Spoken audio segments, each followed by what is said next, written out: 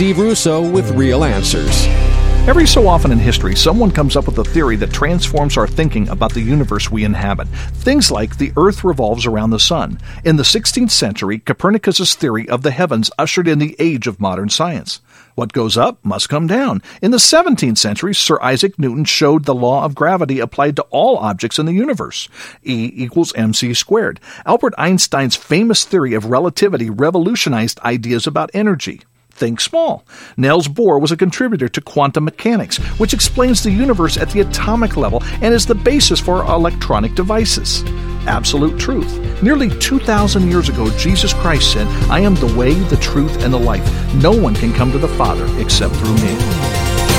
To learn more about Real Answers, check out Steve's website, www.realanswers.com.